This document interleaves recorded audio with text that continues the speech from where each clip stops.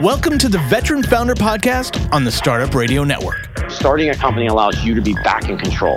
The weekly show that brings together military spouse and veteran founders who are doing remarkable things in the business world. I can't imagine there's anything out there stronger than the bond military and veteran entrepreneurs have.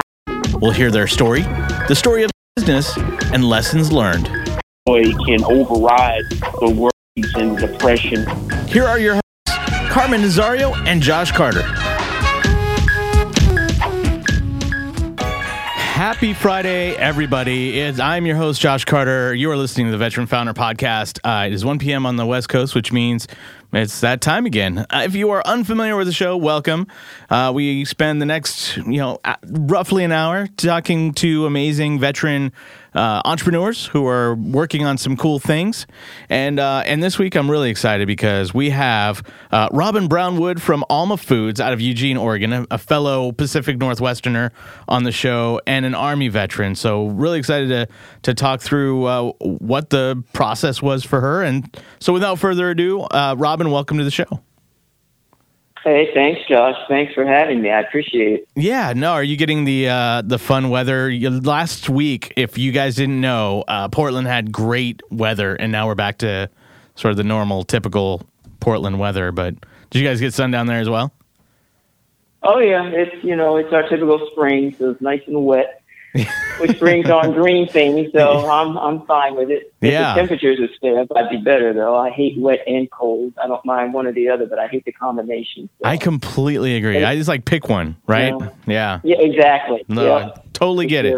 So, Army veteran. That's okay. I'm not going to bag you for it because you guys have been winning the last 2 years, last 2 years for the Army Navy game. So I'll stay silent over here. We're all on the same team at the end of the day, so no rivalry here on my part either. Absolutely. So I'm really curious, Army. So tell me a little bit about the process for you. What was the sort of thought process of going in the Army? Oh, I come from a military family. Father was career Army, brother was Marine, other was career Navy. So I guess I quite naturally just followed in their footsteps, having been exposed to it most of my life and growing up on military posts. Nice. And so when you got in the Army, what did you do? Well, I went through officer basic school down at Fort McClellan, Alabama. So I knew that was the route that I was going to head into. The MOS that I picked was military police. I wanted I wanted to do something that was way more active than sitting behind a desk. Sure. Or working in supply, which those things were offered to me as a female, but I'm not your typical female. So I chose MPs and rose up through the ranks from platoon leader to company commander. Wow. Nice. So what kind of, when you went into that, did it meet your expectations or was it something that you just kind of, was it different than you thought it was going to be? No, well, my father was an MP. Oh, okay. My father started out his career in the military as an MP and then switched to CID, which is the military version of an FBI agent. Got it. And so he had spent 24 years traipsing around the world, solving criminal cases with his partner, who was from Canada. So I got a real taste of, the MP side of the military life. That sounds like a made-for-TV drama series. The stories that he was able to share with me when he'd come home on leave, some of those definitely could be made into a TV drama for sure. With his Canadian partner. Traveling the world, solving cases. That's awesome. Yeah, so, for sure. What was it that you were particularly, other than being an MP, what does that entail for the audience that really doesn't understand what that entails, what a military police is? Well, back in his day, they were definitely used more for traffic control and the whole white hat, white gloves, the patent leather belt. Yeah. That whole uniform. But over the years, the military morphed MPs into more of ground soldiers, if you will. So, for instance, our mission for my particular unit was to guard EPWs. And so that's what we trained for, 1 week in a month, 2 weeks in the summer. And that's what we ended up doing. And EPWs, for my audience that doesn't know, are... Oh, I'm sorry. Enemy prisoners of war. Got it. Yeah. Okay. Wow. Enemy prisoners of war. Yeah. So we trained for that 1 week in a month, 2 weeks in the summer, and then consequently got a chance to put it to use when they called us up to go to Desert Storm. Yeah. Wow. So you spent some time out in, I would imagine, Bahrain and Kuwait and those places up there. Yeah. Yeah, mainly Saudi Arabia for sure. Yeah, we started out guarding an ammo supply point, and then that mission was changed about 3 weeks in country to actually building and running a EPW compound. We processed about, let me see, what was it, 55 to 60,000 EPWs in about a 5-month period. Wow. And that was for the first wave of the Desert Storm conflict, for those that in 91, right? Okay. I trust you. I'm horrible with dates. I am too. There's a time between 95 and 97 that are all a blur, and those are typically the years that I was in. And all I know is that I went to 30 countries and spent a lot of time overseas, which was great. But like, if you ask me specific things, I'm a blur on a lot of that stuff. So I totally get it. I hear you. Yeah. Yeah, I hear you. For sure. Some of it is intentional, and some of it is just my. Oh, absolutely. You know, the brain. Yeah. No, I 100% agree with that. So tell me, how long did you stay in? 14 years, actually. Wow. And then what rank did you achieve? I retired as a captain. I was on my way to become major, but funny, once we finished our mission over there and got back to state, they decided that our mission was no longer needed, so they disbanded the unit. Oh, wow. And so I was on the promotion list to be a major, which meant I'd have to go, higher up the chain to a battalion. And, I don't know. When you go through a situation like that, it changes you in a lot of ways. To this day, I don't regret the decision to leave, even though I had 6 years to actually get, full benefits and whatnot. But I just had enough and decided I wanted to just become a full-time civilian. So you get out. What's the first thing you do? Yeah.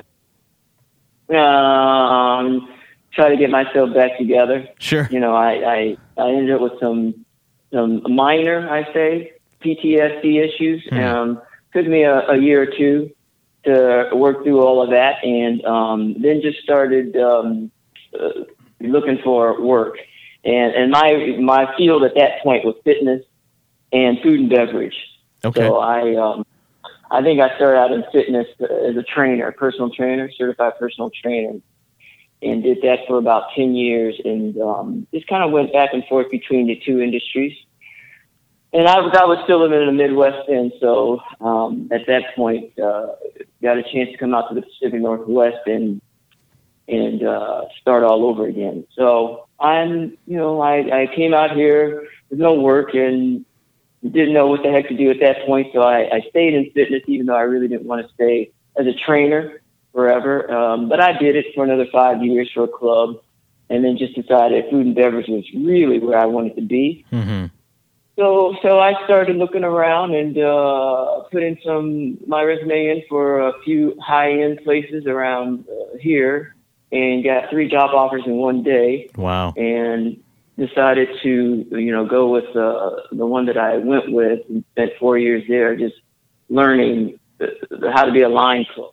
Okay. I'd never done before. I spent my time in a lot of aspects of food and beverage, but I'd never been a line cook. And boy, that's that's quite there's a window of learning there, a learning curve that, but it works for me because it's very high stress, demanding, flexible. You really have to think fast on your feet, and then you have to work as part of a team. Which is, you just described every veteran, right? Like, that's what makes us really good, right? I mean, it's right. So you're perfectly fit for that role. Exactly. Yeah. You know, long hours on your feet. Yeah. Just working as a team. You know, you're given a mission by the executive chef. You got to create a menu. You got to create a meal for an event.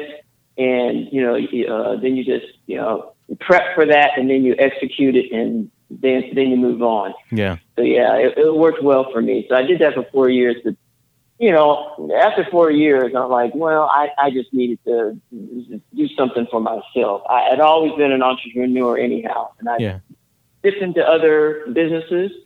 And my mother raised us to work for ourselves if we're going to work for anybody, since we're all hard workers. So I took that to heart, really looked at, you know, how I could live a more authentic life for me, and decided to open up my catering business. Nice.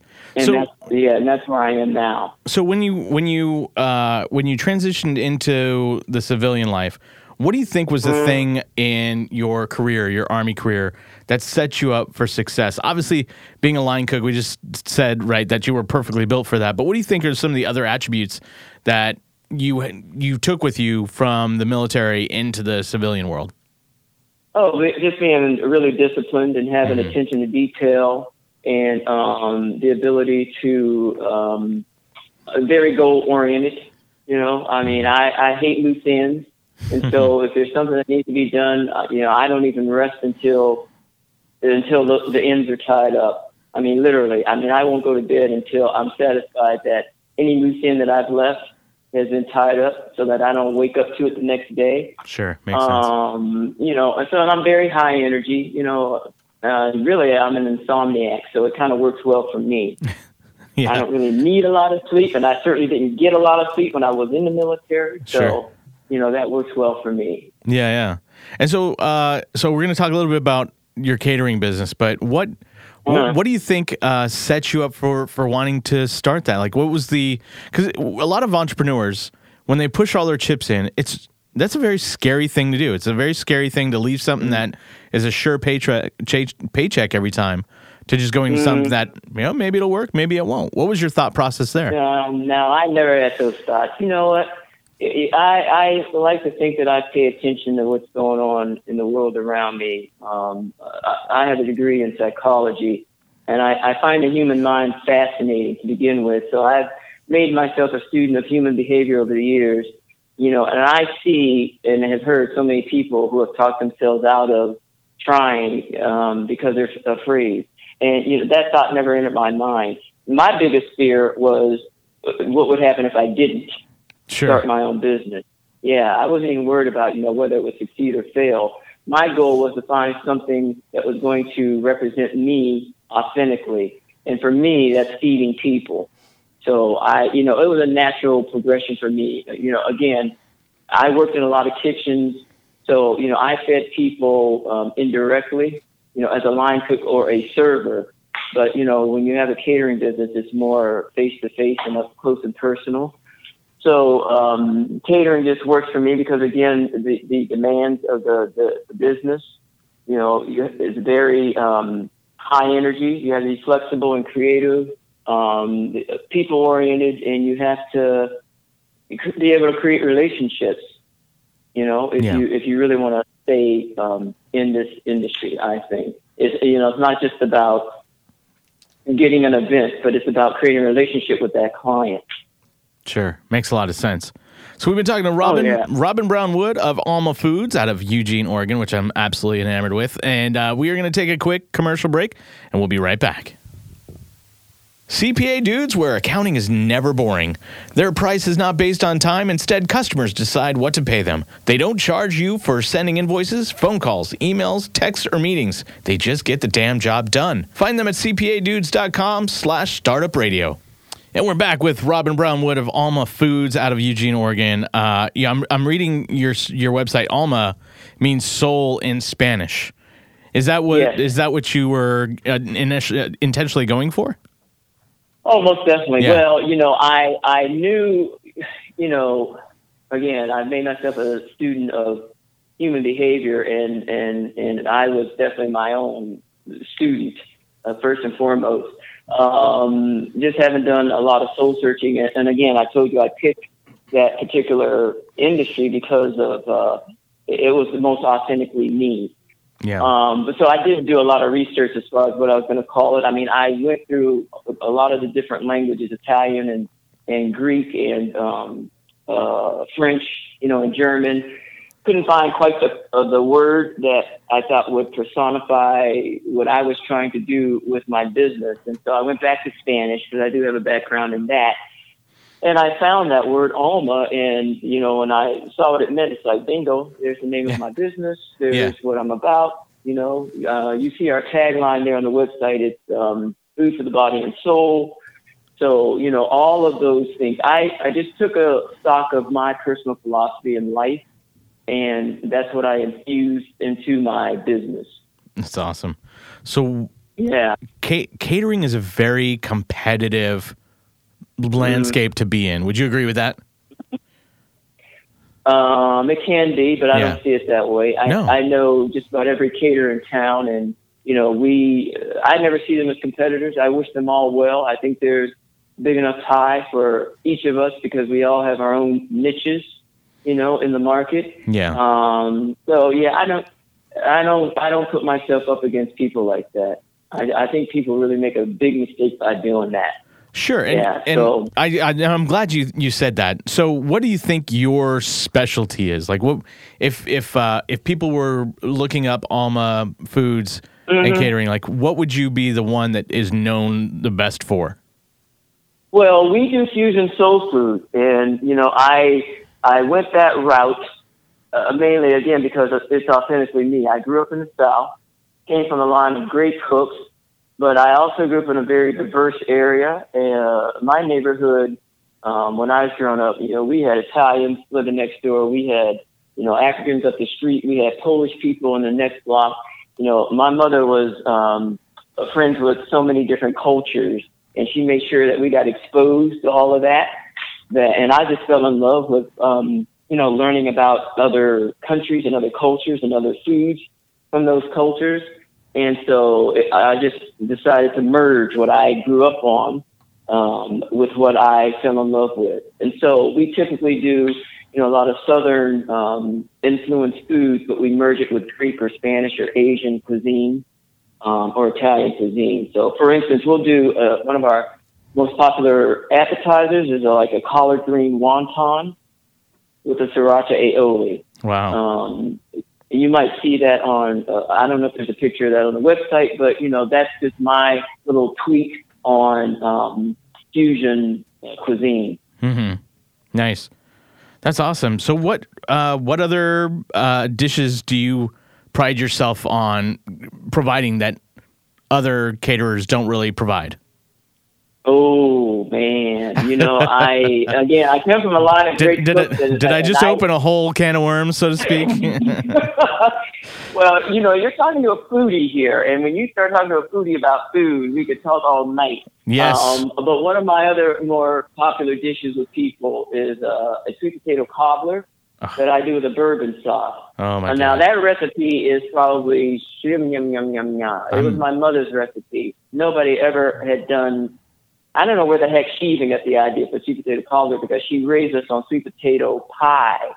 And somehow she tweaked that and turned it into a cobbler at some point in my life. And I never got any written down, instructions on how to make that. But I'd watched her make it so many times that it sort of imprinted itself on my memory bank. But it is,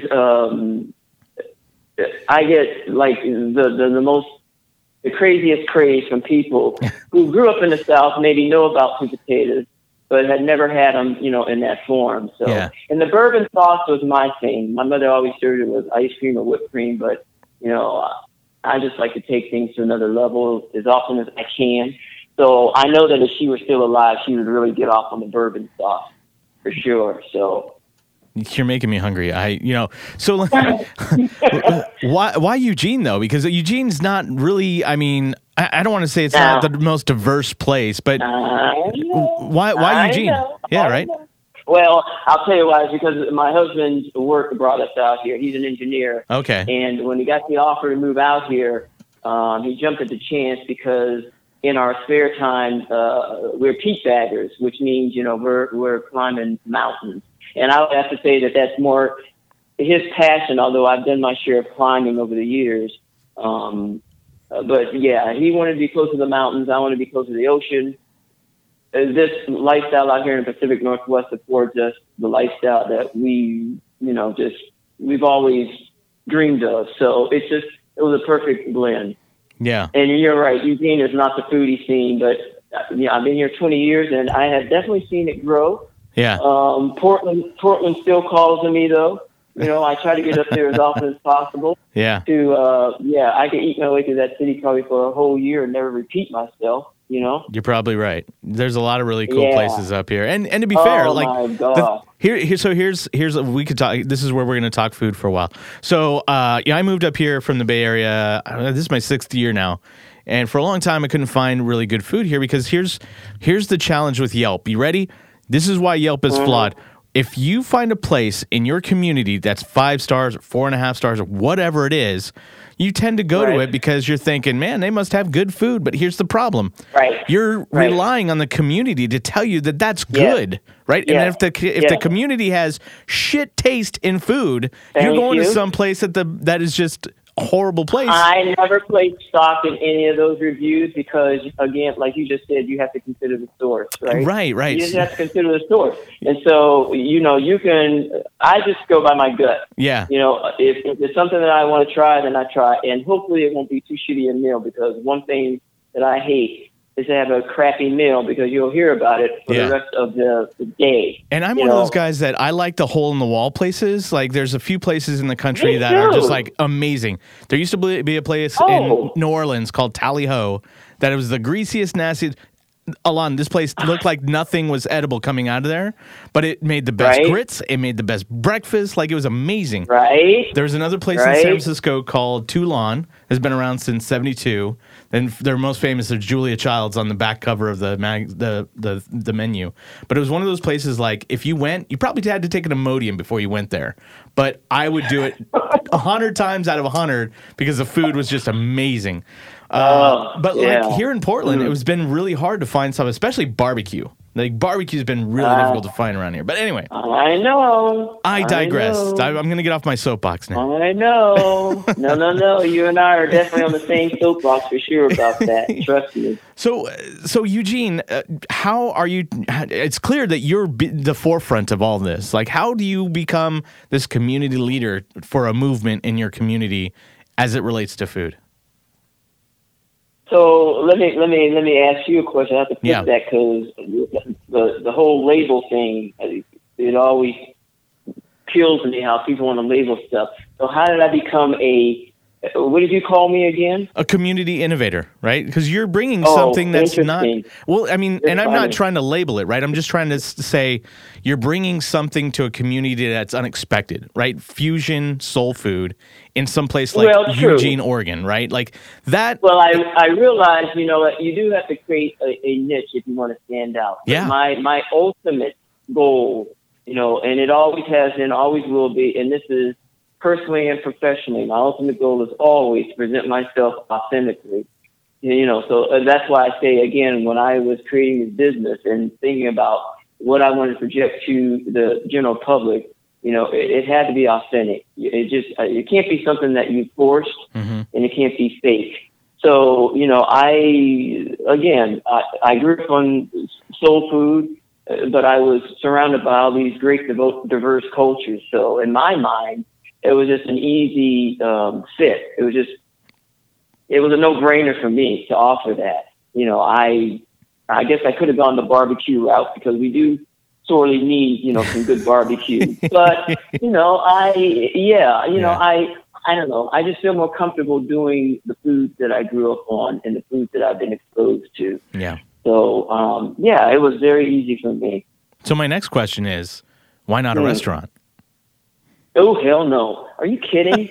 Let me tell you something because, again, I have watched, having been in this industry for many years, I know what a pain in the ass having brick and mortar can be. I know a majority of the restaurant owners in town here are friends of mine, and periodically, when I get a chance, I'll make the rounds and we'll sit down and chew the fat, after hours or before hours. And it's pretty down and dirty. I mean, they're straight up about the stuff that they go through on a daily basis just to, keep their operations going. Mm-hmm. I don't glamorize that. I never glamorize that. I don't need my name on the sign. I'm just not vain that way. So when I created this business, I wanted to be as user-friendly for me as possible. So I don't have any employees. Every employee every person that I use on my staff is contract labor. That way, I don't have to deal with all the paperwork. I can call a temp agency and say, hey, I need this many bartenders, this many servers, this many prep cooks. They've already screened them for me. They already have their food handlers licenses and all that other stuff. They send them to me. I put them to work. I send them back.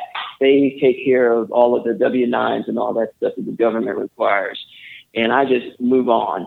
So, I've been an employee most of my life. I know what a pain in the ass it can be. I don't have that much patience. And so I'd rather not end up on the 6 o'clock news because I, killed somebody with a knife or a hot pot. Yeah. So, yeah, I just try to go into this, when I created this, with as much low maintenance as possible, if you will. Yeah. On the business side of things. That's awesome. And clearly it's working out for you because you guys, you've been in business since, did I read 2012 is when you guys started? Yeah, going on, 9 years now. Yeah, this is our 9th year, and, I don't keep track of that. I'm on LinkedIn, that's that business social site, and so they'll give me a heads up, like, what year it is. It's like, oh, really? Okay. I really don't keep track. I just kind of, do my thing, and, I feel very successful because I'm doing what I love, and I love what I do. So at the end of the day, it's all good. Yeah, no, it's awesome. So we've been talking to Robin Brownwood out of Eugene, Oregon, Alma Foods and Catering. We're going to take our second break. We'll be right back. Today's episode of The Veteran Startups is brought to you by Publicize, a deconstructed PR subscription service which generates effective visibility for your business. For instance, media relations. Publicize handles all communications with the media and any content required to do this, press releases, editorial pitches, etc. And they offer a wide range of PR products and abilities out of which you can construct the PR package right for the future of your business. Check them out at publicize.co and tell them Carmen and Josh sent you. And we're back. We're talking to Robin Brownwood of Alma Foods and Catering, and I'm really curious because you seem to have a very deliberate and you seem to have a really good beat on what is going to work for your particular business and why it fits the model that you're doing. The one thing I'm really curious about is and I ask this of all my guests every week, but what is the one thing that you have completely fucked up and you went, I'm not going to do that ever again? And what have you done to mitigate the risk of that happening again? I knew that question was coming, and I had to think about it, and I'm still not sure that I've had any major screw-ups like that. And, the only thing that I can think of off the top of my head would be maybe not pricing my product or my services correctly at the beginning. And, learning quickly enough after doing some research and talking to my buddies in the industry about how that's done, and then just adjusting my prices to make sure that it's a win-win for me and my client, that I'm not gouging them, but I'm certainly making a profit. Yeah, and that's a common mistake. Yeah, I see a lot of founders do that. Yeah. And then we went through this tech accelerator program called Techstars out of Chicago, and our managing director was this guy named Troy Hennekoff, who created Sure Payroll, which is now a Paychex company. But he said in the early days they didn't charge very much, and he had a board member that kept telling him every week, "Hey, you need to charge more. You need to charge more." So every month they would just bump up their costs or the cost of their services incrementally. And they would watch, and no customers left. No customers left. And they would keep going, and then we keep seeing customer growth. Yeah. I was just talking to one of my restaurant friends about that issue, and he had some problems with his bottom line, and his accountant kept saying, just raise your prices on your entrees and whatnot by just a bit, he was hesitant to do so just because he thought, well, I'm going to lose some of my more faithful customers. But he finally gave in, and he did do that. And he said, oh my gosh, not only did I maintain my customer base, but my bottom line increased like exponentially. Yeah. So I think a lot of the people that I talk to who are in small business, they come to me sometimes because they know that I've already done where they, done what they want to do, and they'll get my advice about that sort of thing. And one of the things I tell them is never, ever, ever, ever, ever underprice your services or your product, because it is shooting yourself in the foot, and it sends a message to your client about the quality of what you're offering. Oh, absolutely. I mean, it's a psychological thing. If it's cheap, then people are not going to place much importance on it. So unfortunately, that's not always doesn't hold true in theory, but that's how people are. If something's expensive, they think, it's the greatest thing. And if something's cheap, then it's not.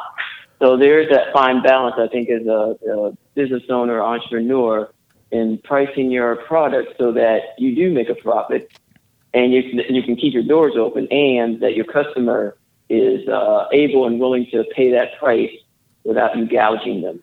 Yeah, one of the things I learned from him that I think every entrepreneur, no matter what kind of business they're in, should at least give this a try is learning financial modeling.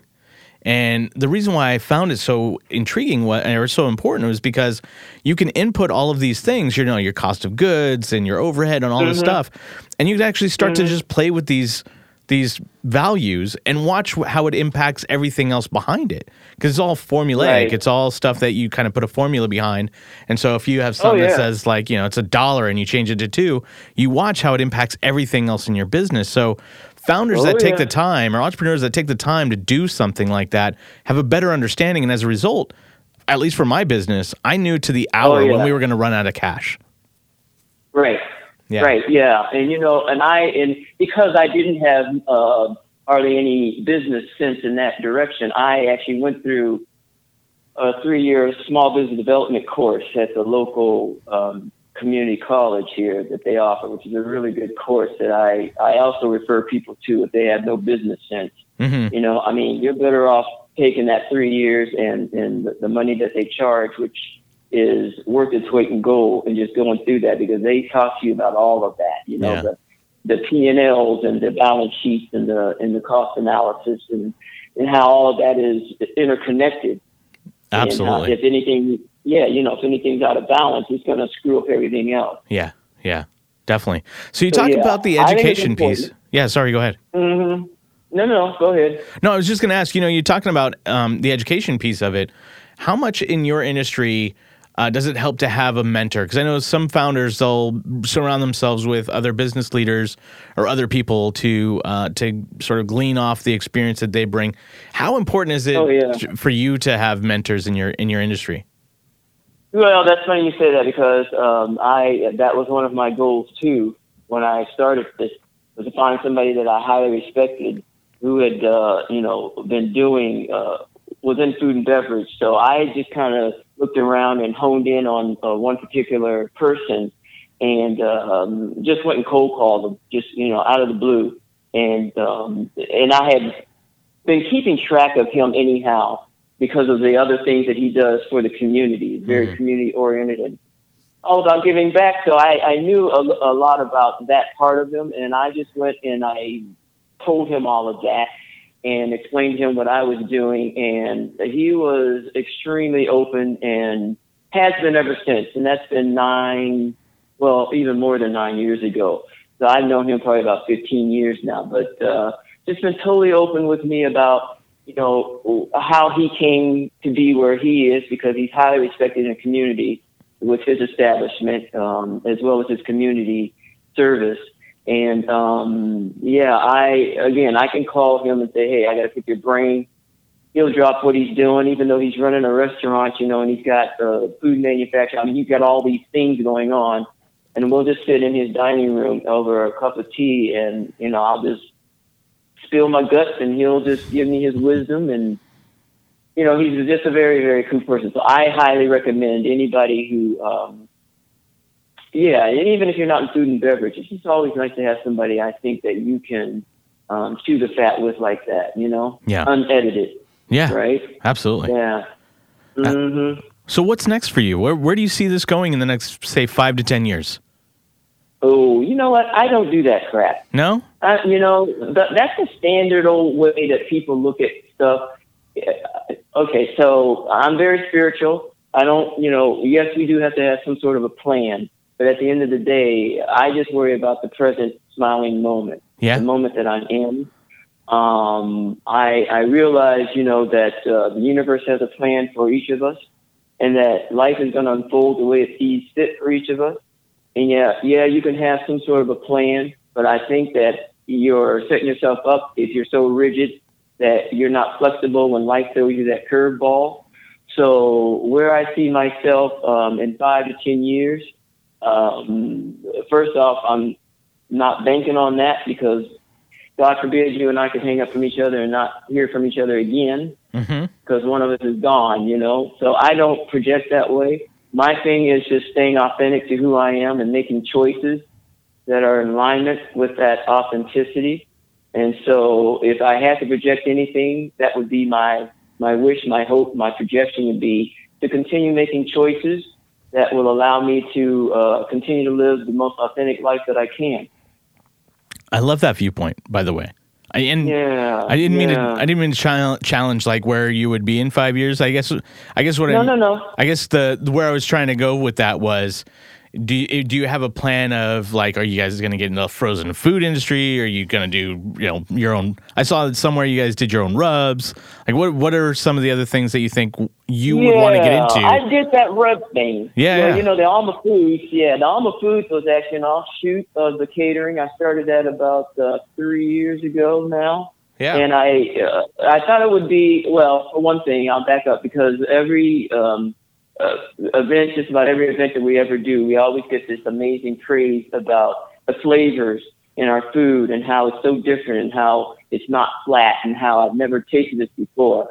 So I thought, and people are so intimidated by just the thought of cooking, just basic cooking. And for me, I could do it blindfolded. It's just like second nature, like brushing my teeth. Right. So, when you talk to enough people about that, and because I love to cook so much, and I just can't fathom people being that afraid to get in a kitchen, I thought, well, I'm going to create a line of seasoning that will help people to get dinner on the table, in record time, like less than 30 minutes, and see how that goes. And again, I always try to do my due diligence by doing as much research as possible. So then I had to do, research in the packaging industry, in the seasoning industry, and see, what was going on out there.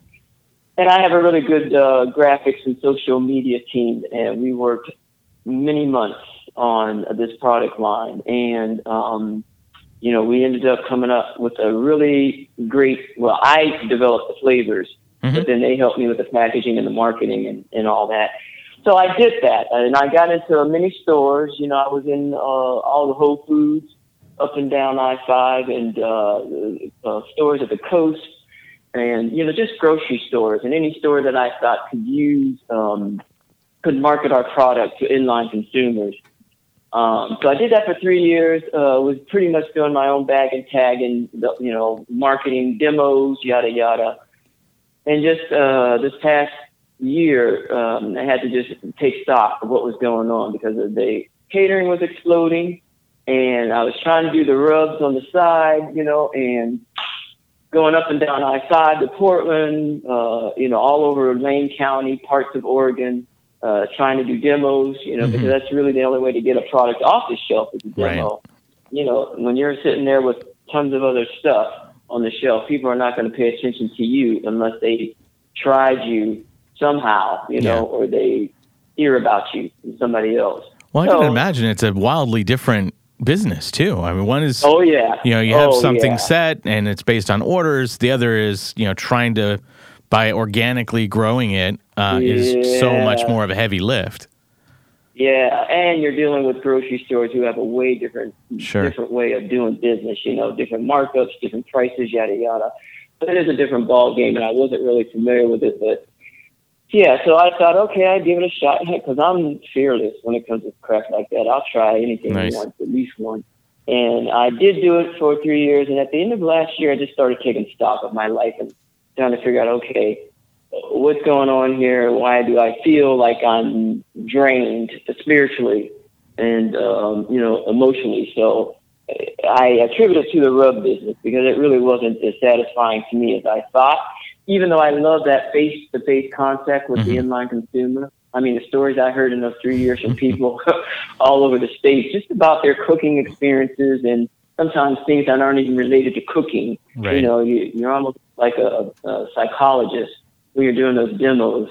But it wasn't really floating my boat at the end of the day. And I talked to my accountant, talked to my lawyer, talked to my social media people, and, I even talked to my mentor and said, yeah, you know what?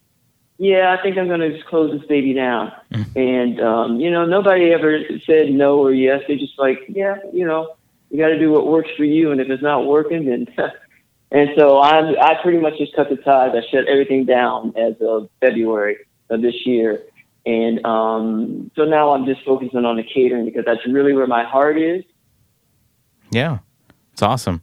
I love it. Yeah, I should have you. So the rubs are, yeah. Yeah, What? I should have you come talk to my wife. I have a Filipino wife, and she's the only one that I know that doesn't cook. Like I won the wife Filipino woman What? lottery. Exactly right. So I What? I cook better pancit than she does. I do better lumpia than she does. God. I do that cuisine is I do so garlic fried rice and longanisa. interesting. Oh Yeah. my God. And I'm just some white Portuguese kid from the Bay Area that doesn't. Yeah, it's just ridiculous, right? So that is interesting. I've watched her. yeah. Like I tried to involve her, and I knew I was in the wrong space when I'm doing a meatloaf, just a basic meatloaf. And I'm like, honey, why don't you just mix that stuff up? And she's like crying because she has to touch meat, and I'm like, oh, this is not gonna work. Yeah. You know, I and you sound like me then, because when I'm in the kitchen, there is such a connection with food. You know, I mean, seriously, it's hard to explain to people who just think that they just eat to live. Yeah. Because I really live to eat, you know. I mean, I do eat to live because I believe food is medicine, but I really, really live to eat. Yeah. To me, it's a spiritual connection with food. And I think because people tell me that they feel the love and they taste the love, I must infuse it in there. I don't know about your wife, but I have a husband who's got a palate of a 2-year-old. So, I consequently find myself challenged.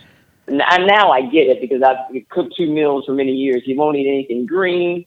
You know, he doesn't hardly eat any of the vegetables that I like. And I grow a lot of my own vegetables. And so, good for you. Yeah, most of the stuff I grow is for me. Yeah. Not for him because most of it is green. Yeah. But yeah, and he doesn't do seafood, and just all these other.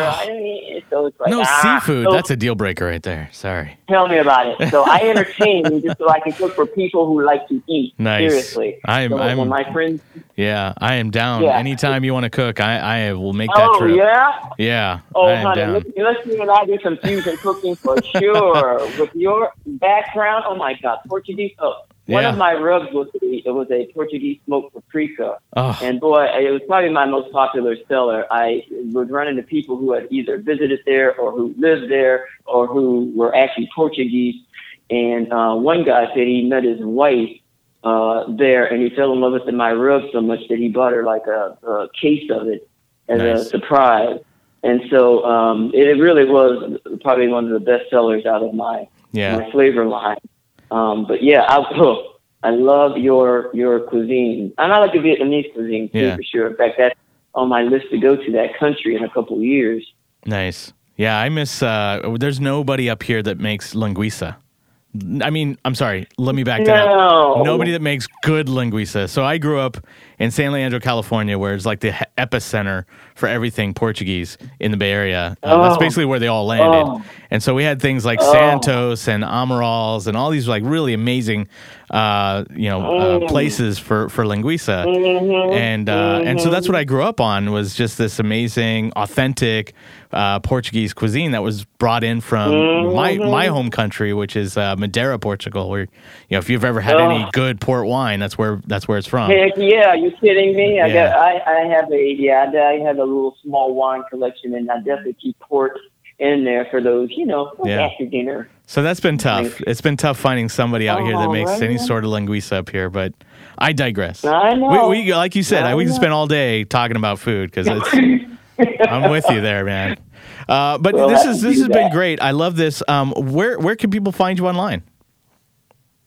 If they want to check us out, they can go to almacatering.net. Okay. And we have a website there with, pictures, testimonials, the background about me and the business itself. And, they can come on down to Eugene, too, if they're in the area. I'm We getting don't the have a card brick now. and mortar, but, Yeah. we cater a lot of different events. That's awesome. We're on the list at the University of Oregon, which is not easy to be on because bet. they have their own catering.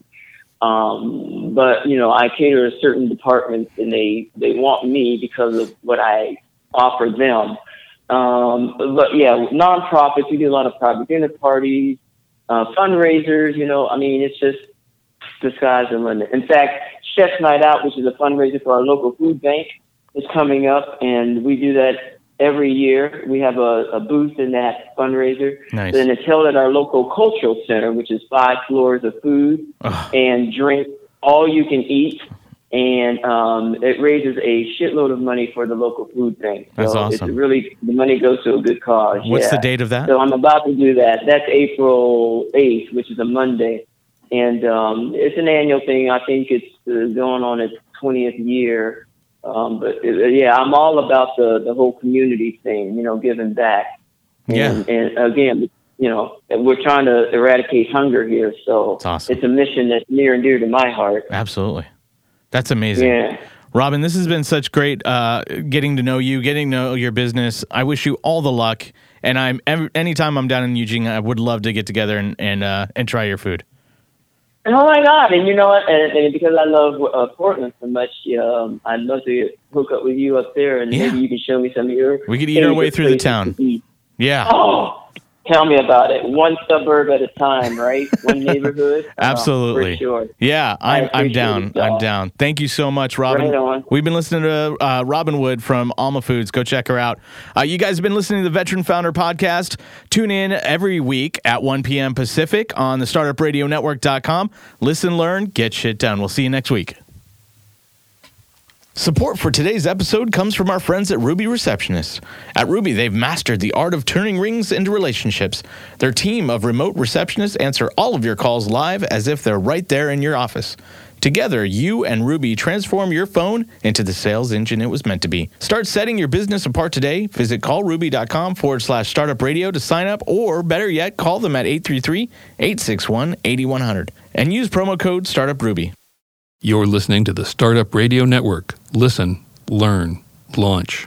10% of our gross revenue goes directly to women entrepreneurs in developing countries around the world through Kiva's microfinance program.